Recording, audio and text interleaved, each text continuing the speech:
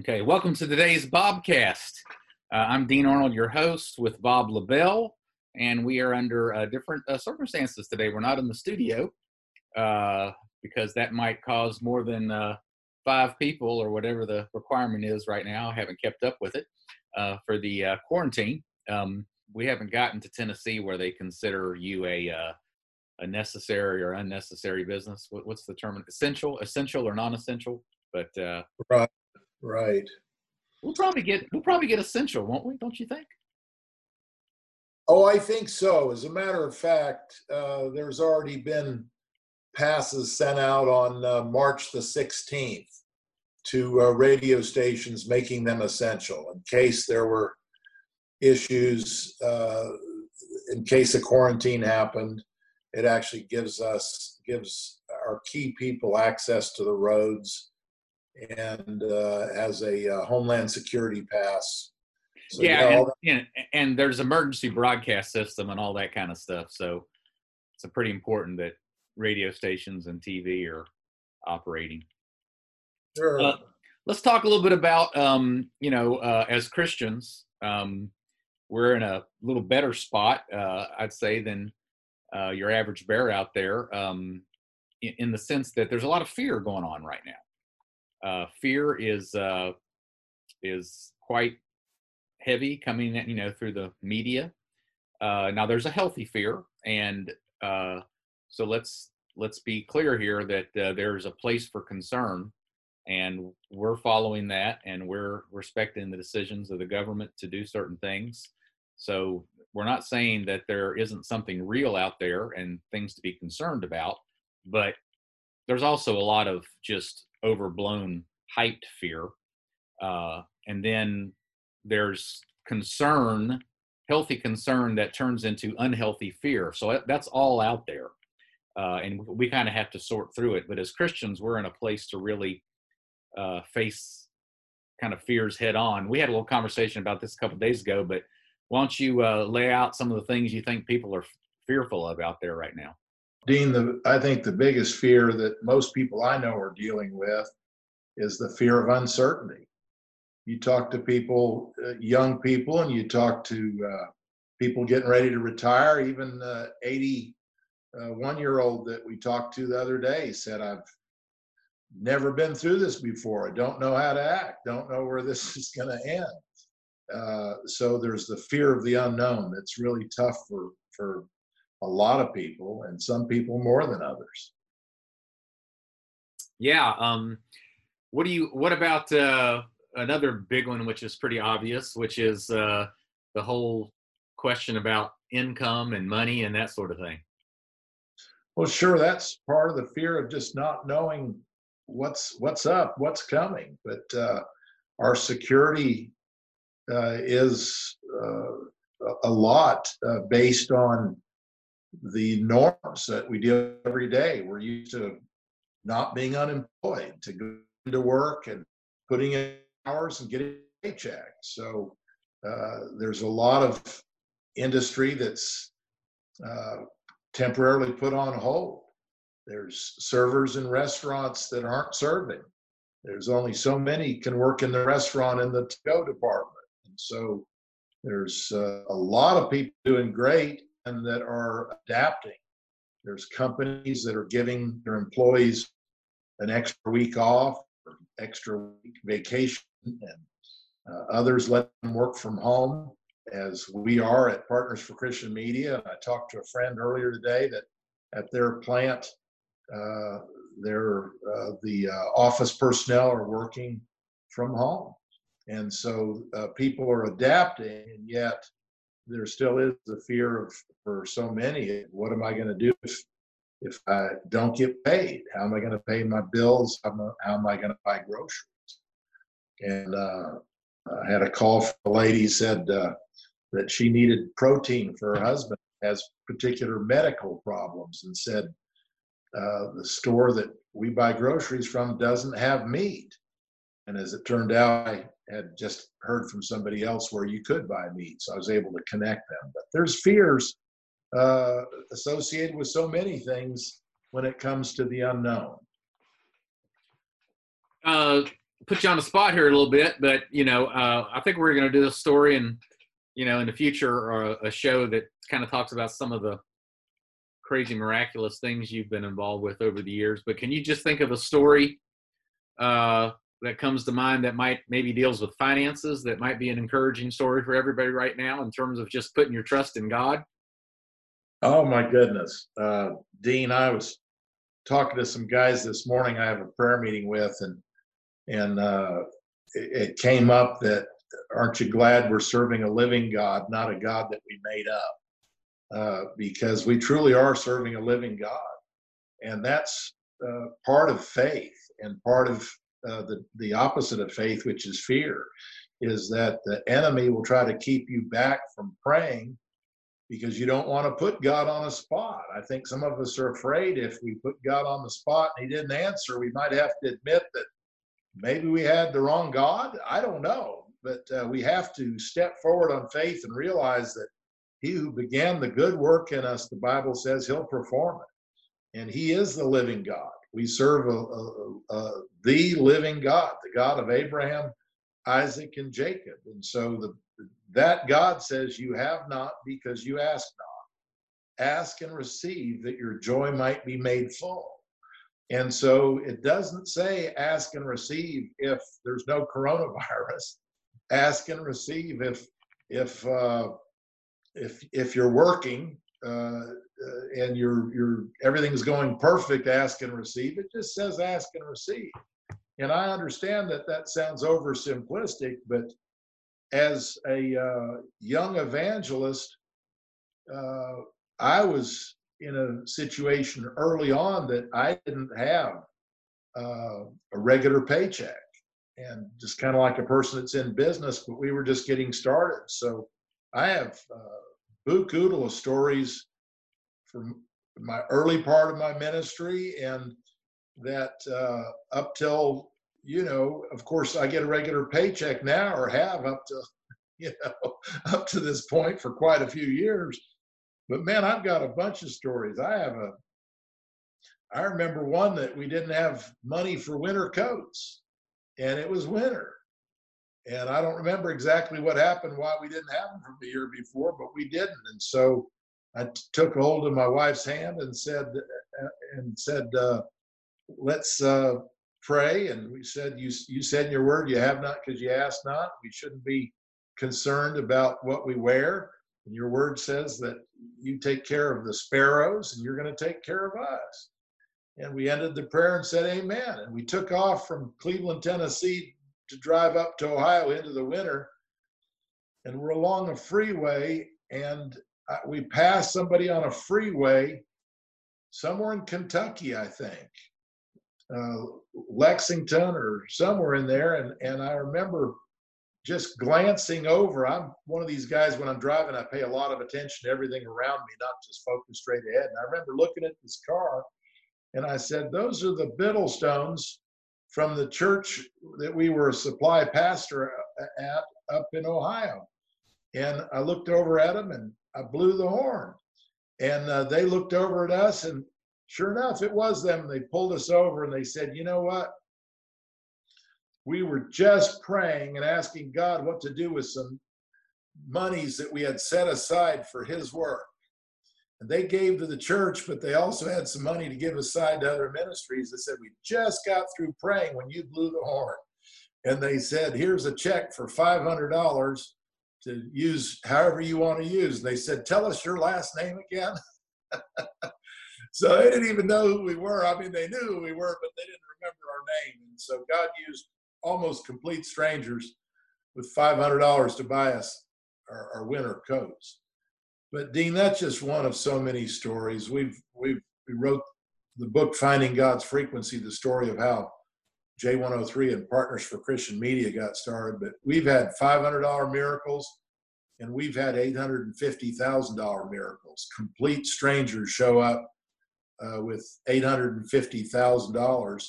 And somebody asked me once after reading my book, what is the secret to having so many great answers to prayer? And it's that verse I opened with a moment ago that says, you have not because you ask not. I said, I dare to ask, because I just am not worried about putting God on the spot.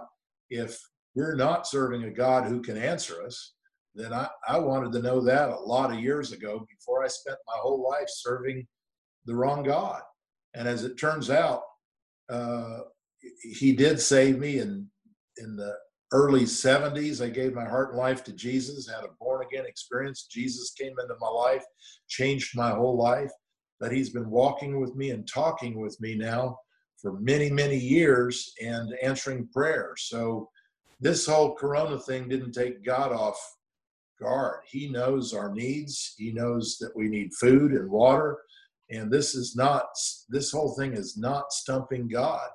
And he knows all the detail of our need beyond food and water and clothing and money and health issues and so forth and so on. So to God be the glory. He is a living God. 1 Peter 5 and verse 7 says, casting all your care upon him, for he cares for you. So that's my word for the hour to all my friends, is keep casting your cares on the Lord and be anxious for nothing. Know that God is God, and he began the work in our lives. He's able also to complete the work. This is kind of a negative way to back into it, but a lot of people, I think, are kind of intimidated to ask for things and to expect, miraculous provision because they feel unworthy. They're like, well, I'm not a saint. I'm not some spiritual, godly person, so it's not going to work for me. But, there's that passage in Matthew where Jesus says to the people who said, I cast out demons in your name and I did healings and, I did this, that, and the other. And Jesus says, I never knew you. And so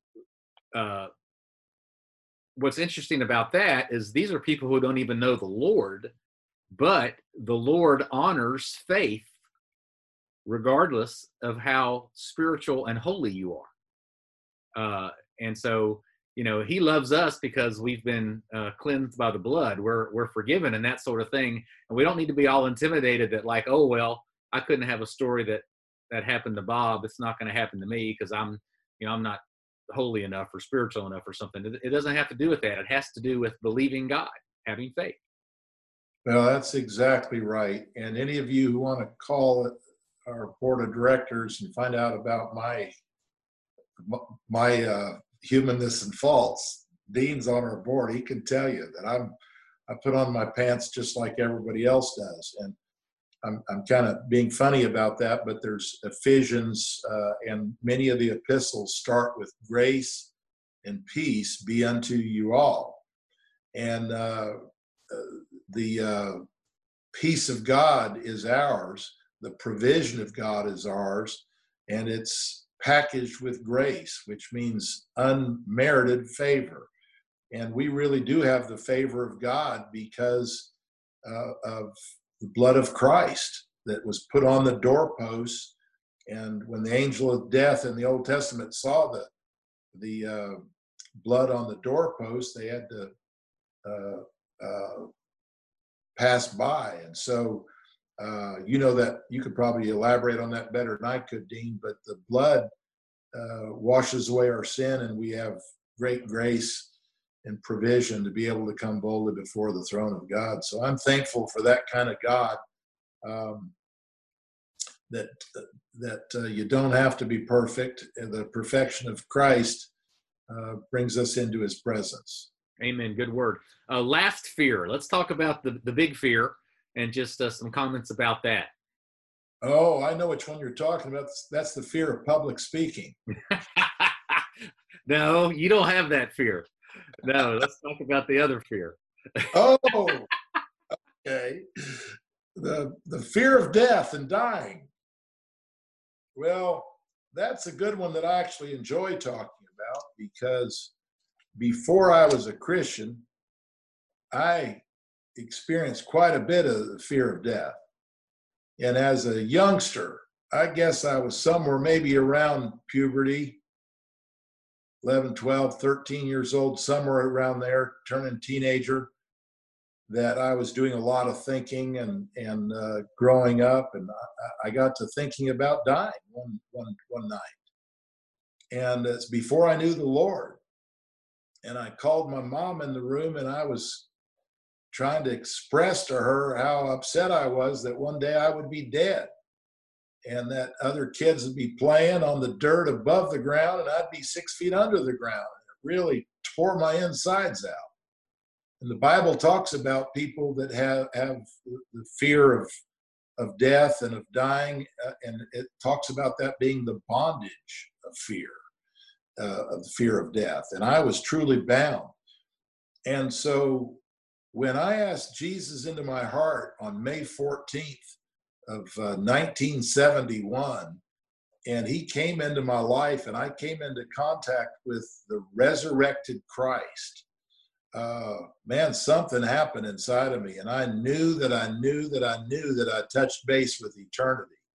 And this is life eternal, that they might know you, the only true and living God, and your Son, Jesus Christ. And man, I tell you what, Dean, when I asked Jesus to come into my life and he came into me and resurrected, my inner man came to life, and I knew that I knew that I knew that I was saved. I'm telling you, one of the first things I did, I mean, I didn't go looking for a graveyard, but one of the first times I passed a graveyard in the car and looked over at it, when I was younger, I had to look the other way because it really bothered me. I had to sing to myself laying in bed at night to try to get my mind off of death and dying. And I would look the other way from cemeteries, but I passed the cemetery and saw those tombstones, and the joy of the Lord welled up inside of me. And I was by myself and nobody else around, but I rolled the window down and screamed out, "Oh, death, where is your sting? Oh, grave, where is your victory?" And man, I knew that I was saved. And I've told people that for years, that when you come into contact with the resurrected Christ, you know that you know that you know that you know that you've tasted eternity, and God gives you the assurance of your salvation, that you know that you've passed from death unto life. So the Scripture actually teaches, Dean, that when we become a born again Christian, we pass from death unto life. So eternal life begins when you die to Christ and are resurrected. You die to your carnal nature and you're resurrected unto Christ. So Jesus said, "Whosoever lives and believes in me shall never die." You've already died to Christ. You're alive and you'll never die. So if the worst thing that happens and you die, if it's a coronavirus or a car accident or jumping or something happens to you, for sudden death or slow death, when you die, the Bible says you've already died. You're not going to die again. As a believer, whosoever lives and believes in me will never die. So that's the great news. We don't have to fear death because we'll never die again. Yeah, there's a meme out there that's pretty cool that says, if you die before you die, then you won't die when you die. Well, that's interesting, and that reminds me of one that a friend of mine, a evangelist from South Africa, used to say before he went on to be with the Lord. And I think it's actually a South African saying, as I've heard it from multiple South Africans, and it says, "If you worry, you die, and if you don't worry, you die anyhow. So why worry?" Yeah, no, I think these are all good words, and not to be tongue in cheek or anything, but one of the things that I try to do if panic is starting to come or whatever, is you ask yourself, well, what's the worst thing that could happen? Well, once you've tackled the worst thing that could happen, and you say, well, that's not so bad. Well, whatever the list is, the worst thing always that can happen is dying. And as Christians and believers in Christ, we have conquered death. We are going to be resurrected. Our physical bodies are going to be resurrected from the grave. We are going to live in eternity with our bodies on this earth with Jesus Christ forever. And we have that incredible message of hope So we are in a great position compared really to the rest of society right now to just be able to say, we're concerned about this. We'll take the proper measures. We'll be concerned. We'll do what we can, but we don't have to ultimately worry, and we can love our neighbor, and we can do all the things we need to do because we are secure in Christ. That's right. And That's good. we're 2 or 3 weeks away from Easter, and which is very appropriate when Christ conquered death and rose from the tomb. So here we are, and this is a great time for us to meditate on that and count our blessings. So good words. Well, Dean, I'd like to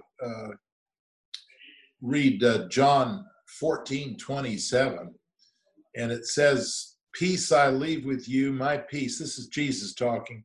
"Peace I leave with you, my peace I give to you, not as the world gives, do I give to you. Let not your heart be troubled, neither let it be afraid."